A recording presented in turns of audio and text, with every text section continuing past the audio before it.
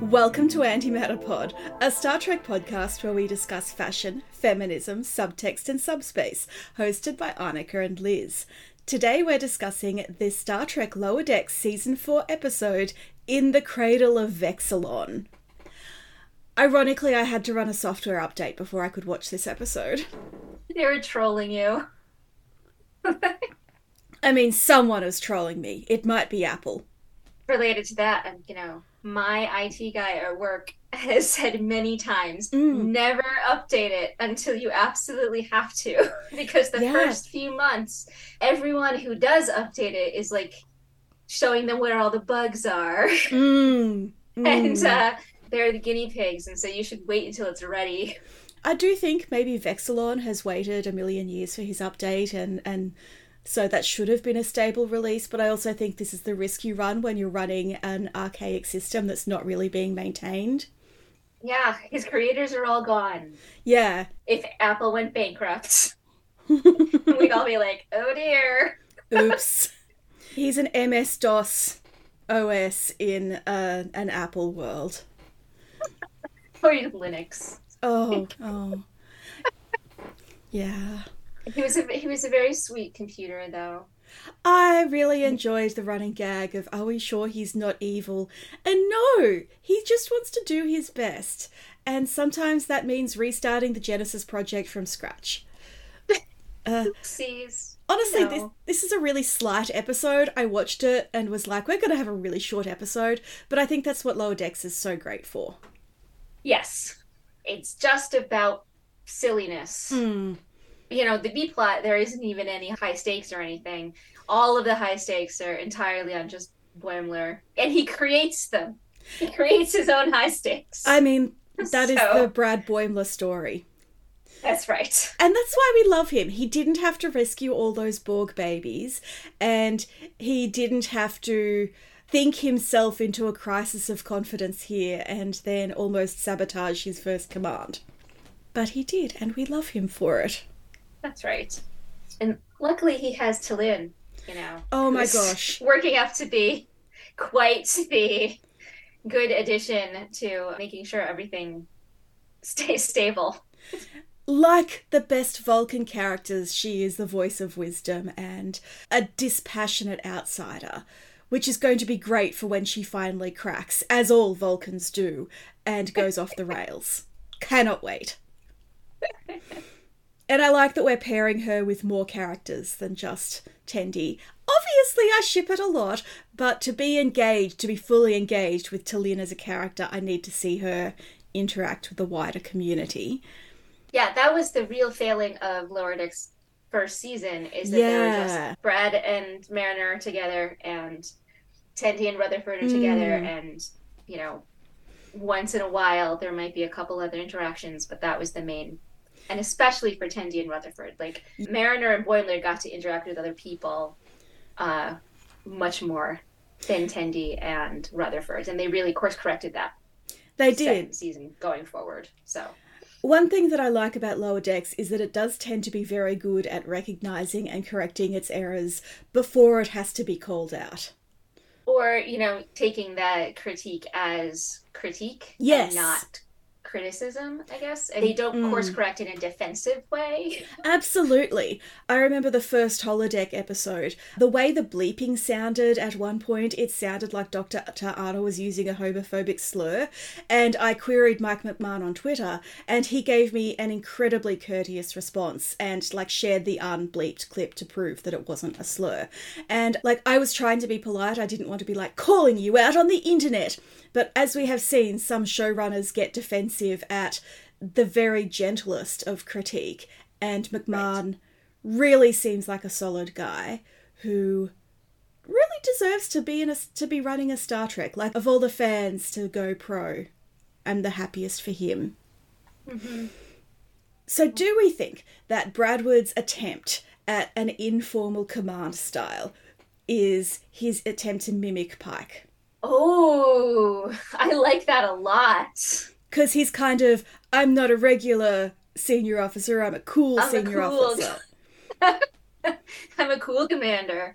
I like that, and it would be very in character. It would be a nice little callback, and it will be a good test for if I still find it annoying. Well, I kind of did find it annoying. Bradwood's insistence on not respecting the hierarchy because he doesn't believe he deserves his place in the hierarchy if it's not at the bottom, which is a great piece of characterization. He's so ambitious, but then he achieves the fruits of his ambition, or he begins to, and then he's uncomfortable with it. I really like that about him. But at the same time, I also think that's not the Pike trait to mimic. No, certainly not the one.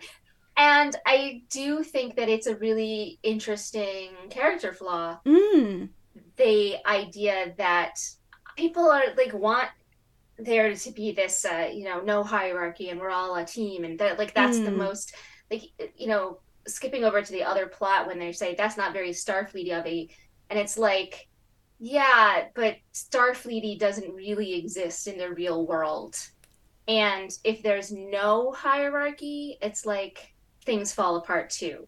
Yeah. So there has to be a strata of some kind. And in Star Trek, in Starfleet, there is a very defined one.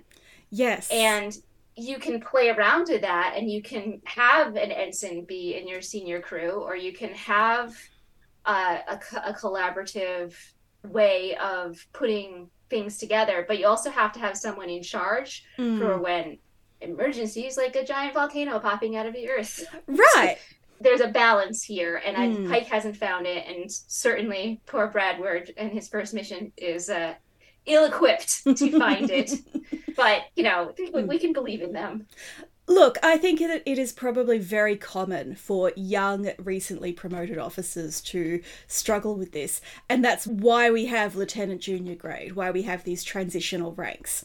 I actually studied management briefly when I was preparing to be a librarian.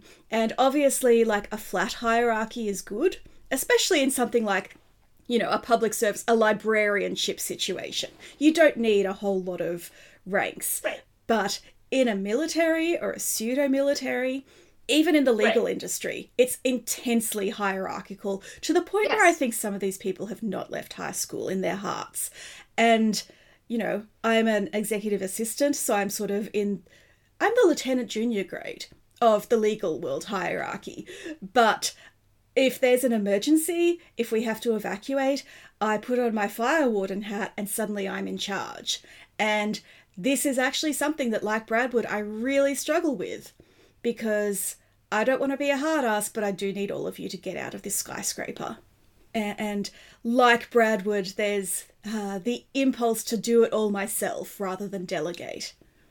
It's definitely something that I think a lot of us would struggle with. Especially because I think a lot of Trekkies are sort of type A perfectionist people who think that they can teach something by demonstrating it, but can't do the next step of stepping back and watching their students make mistakes. Also, personally, I would not make Bradwood's first command a mission with any stakes whatsoever. Just putting that out there. So, I don't think that Ransom, who I can assume assigned him, or Freeman, I don't think they saw it as high stakes at all, because it was very easy. Just take this out and put a new one in. And don't drop it. It's a very simple. They don't think that T'Lin's going to show up and say, "Hey, if you drop these, the planet blows up." That's what set him off. It was her helpful. She's like, "Hey, I have some helpful information about this," and it's always the Vulcans and the androids are always popping in with helpful information. It's like, that's not helpful. Keep that to yourself. Yeah. With all due respect, sometimes we don't need to know that. I don't think that they thought it as high stakes at all. And then it became even more so because, Freeman screwed up her part of the mission. It's funny, though, because I was thinking that another thing where the show has evolved is that, in general, the command staff are much more competent than they seemed at first. They're silly and they make mistakes, but I wouldn't say overall in terms of outcome that they're any less competent than a Janeway or a Sisko or Picard. I would say actually that Freeman is better at the collaborative leadership role than Pike. That's a really good point. In fact, we've seen that things kind of fall apart when she tries to impose a stronger hierarchy and stricter rules. Right. And so I don't know, it's all the different personalities involved, and not to harp on poor Pike, but I think and it possibly could be because the Cerritos is always going to have lower stakes than the Enterprise. Right. Yes, this is a ship where you can safely do that. But also, we were talking about how Kirk, changes his approach for the situation. And as a Tumblr post put it, he commits to the bit. Janeway does the same thing. Yes. Janeway is exactly the same, but because she's a female character, people say she's inconsistent and crazy. Weird how that happens. So weird. So weird. Those same people are going to be mad at me for saying that Freeman has a better style than Pike. They're going to be really upset with me. Well, I think you're right, but I also think part of the reason that Mariner has such a complex relationship with her family and with Starfleet is that she is given free rein, but then every now and then, just as Mariner cracks down on her crew, her parents crack down on her, and she sees it as Starfleet cracking down on her. She has not grown up with consistent leadership or authority from her parents. Which is super interesting. Look at the amazing, in-depth familial dramatics that we're pulling out of this silly little animated series. Right. And I don't mean that as an indictment of Mariner's parents. I think that, like all parents, they're doing their best. And this is simply, a set of personality traits inherent to them that they were not able to overcome. And I think that happens. Sometimes what your kid needs is not what you can provide, and it's not abuse, it's not cruelty, it's just a mismatch of personalities. And that's why Mariner and Ransom are such a good pair. Exactly, which is great. That's amazing. Before we let Beckett take over the show, as she so often does, can we talk about the fact that this is Boimler's first death? To be honest, I'm amazed he hasn't died a bunch of times before. You're like, are you sure? Are you sure that's your first death? Can we have a recount? Then horrible things have happened to him. Remember when he turned transparent? Yes, and exuded a high-pitched noise. The tropical spa planet. And of course, his double allegedly died. Yes. Not really, but allegedly. So, it's sort of like grading on a curve, to call it. His first death. I guess what I'm thinking is that Harry Kim had died so many times by this point in his career and didn't even get a promotion. Harry Kim has died 3 or 4 times in the first season and a half. Right. And then he comes back as another Harry Kim. From the entire other universe died and only Harry survived. And Naomi, I suppose. I was going to say, and Naomi. And for Harry as an adult, there's only a few hours difference between the universes. I can see Harry, rolling with it, especially because he's died so many times. But I wonder if Samantha ever looked at Naomi and was like, changeling baby.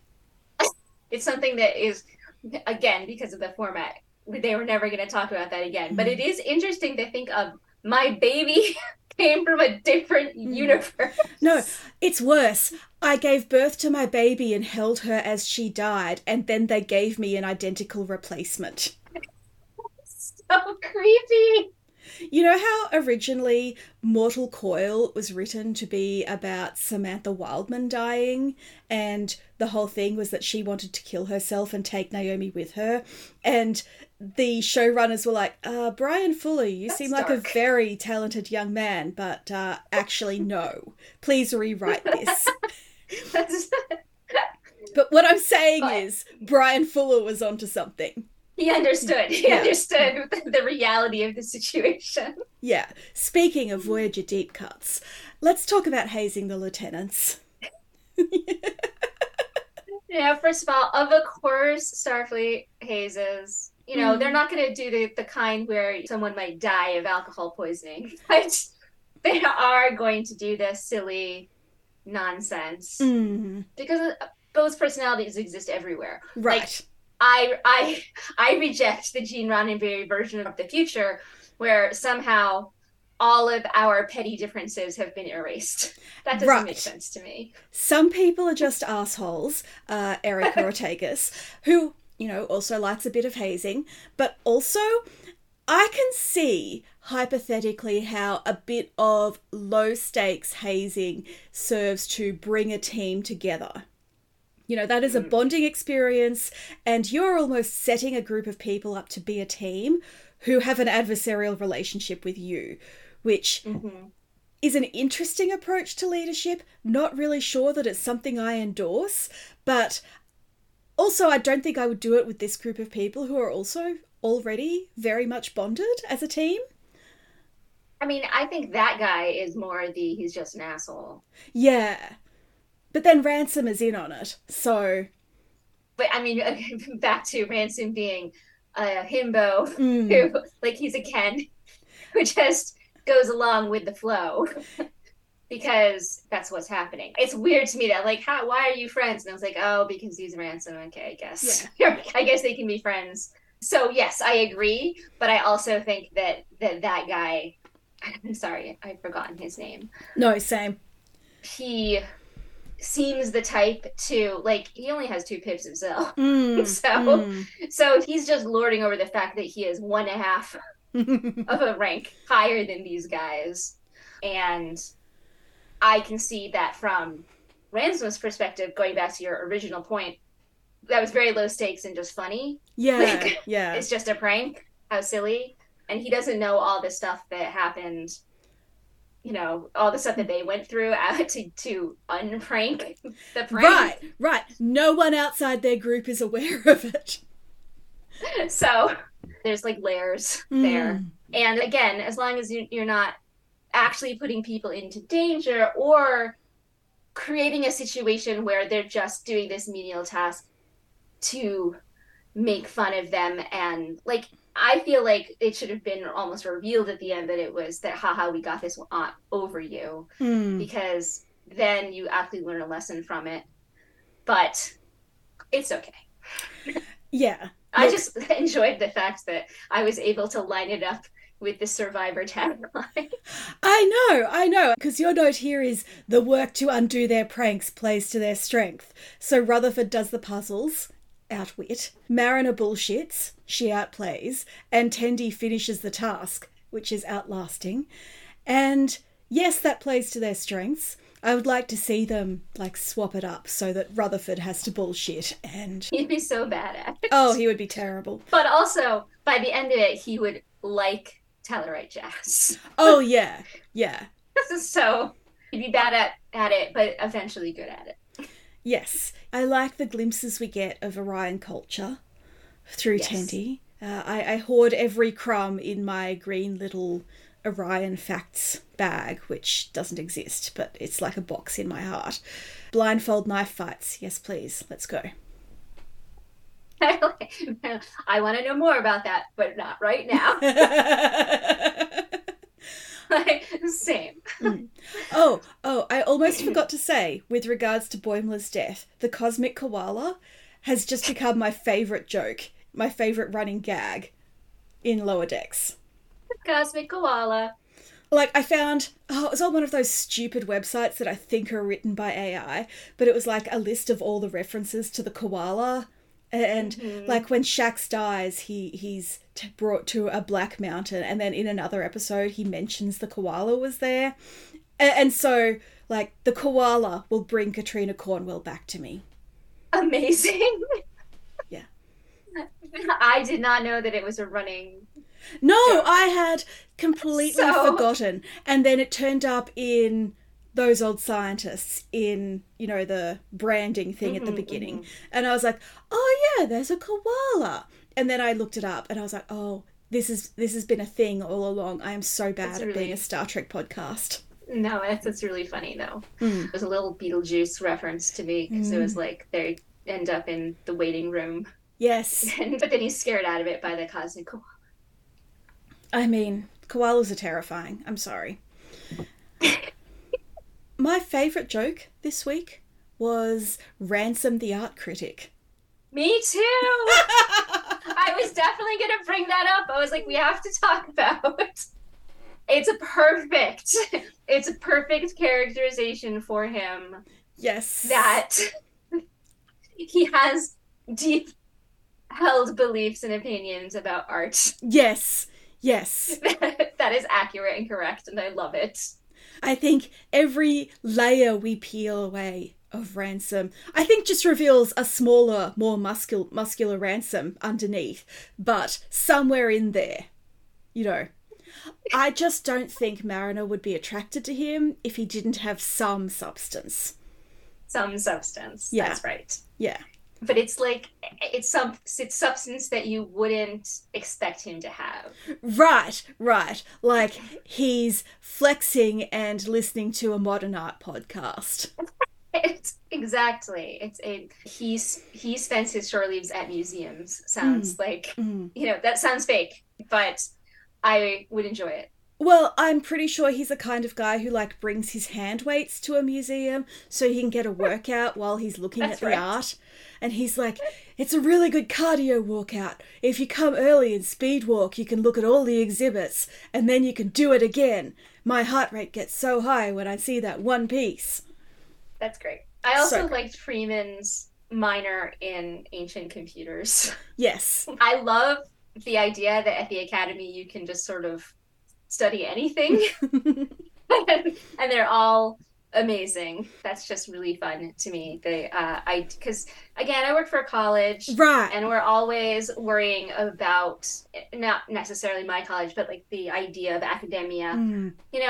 If we push everybody into one, into computer science, then we have a whole bunch of computer scientists and nothing else. Right. And that's a problem. But, you're not supposed to major in art history. You're not supposed to major in Italian. You're not supposed to major in English literature or whatever, because those aren't going to get you a good job. You're certainly not supposed to major in acting. My God. So... Again, my version of utopia is you get to study whatever you're interested in, and it doesn't affect whether or not you can survive your life as an adult. Because they've taken care of that. Yeah. And I love that Starfleet Academy is a military academy, but one that also kind of functions like a liberal arts college. Exactly. Again, my utopia. We talked about how Star Trek, modern Trek, really exists in a liberal arts bubble, and it 100% does. Guess where Henry Alonso Myers, the executive producer of Strange New Worlds and writer of the finale, went to university? I would love to know. Wesleyan. Of course. But I think, as always, Lower Decks is conscious of that impulse and will make it the joke. And I love that for them. Right. And what I mean by my utopia being the military school that is also a liberal arts university is that those are the kind of soldiers that I would want to exist. That, I am willing to say that there are going to be enemies who require an army in space. Sure.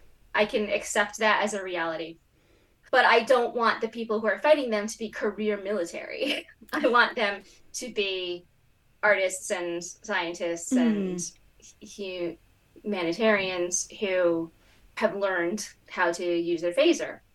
Because their impulse is going to be, way back to the first episode of Discovery, not fire first. Yeah. And I think that is an impulse to be rewarded and to be protected. Absolutely. And I think, even Lorca is a creepy guy and a bad dude and kind of doesn't seem to know that whales aren't fish. But at the same time, he talks like someone who has studied history and whose weird menagerie, menage, points to someone with scientific curiosity, albeit maybe evil curiosity.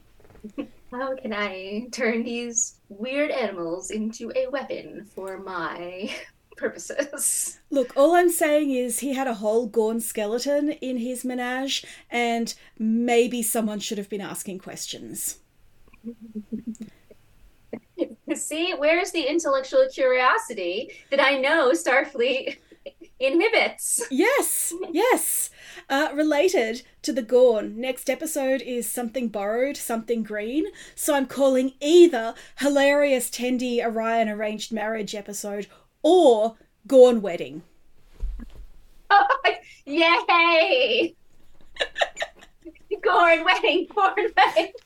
Yes! Or both. Oh my god. Tendi's Arranged Marriage to a Gorn. I'm not saying that marrying a Gorn should be our solution to all narrative problems, but what if it was? Maybe. We're onto something. Yeah. Have you considered just marrying the evil lizard?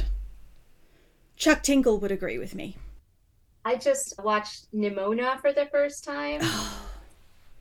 Which my son has been after me to watch forever because he says it was literally made for me, and he is correct. Yes. It is literally made for me. The year of Anika continues.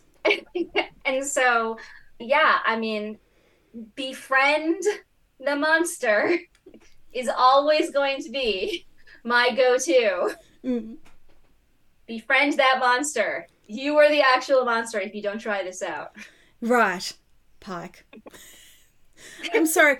I feel really bad that... I know, we're so harsh on him. No, but also that I'm still in Strange New Worlds mode. Because we've only had a couple of weeks between Strange New Worlds finale and getting our screeners for Lower Decks. And I only just finished editing our hegemony episode yesterday. So, I am sorry to our listeners. I simply am caught in a time bubble and will try to get out. I also think that even if we didn't have the screeners, it's not that long in between the two. And it is kind of a whiplash of tone, taking specifically hegemony into, like the tone of that episode. That is a cliffhanger that we're all like sitting here going to be, stuck in for 2 to 5 years.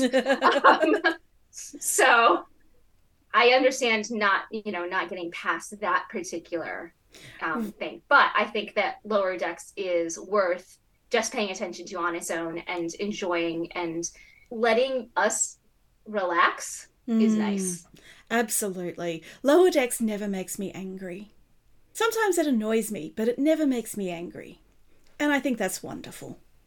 Thank you for listening to Antimatter Pod. You can find our show notes at antimatterpod.com, including links to our social media, credits for our theme music, and transcripts of our episodes. You can follow us on Facebook, Tumblr, Instagram, and Blue Sky, when I remember to actually do Blue Sky, all at Antimatterpod, and on Mastodon at antimatterpod.10forward.social.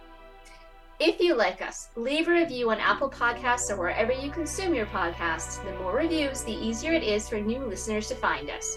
And join us next week for the next episode of Lower Decks, Something Borrowed, Something Green.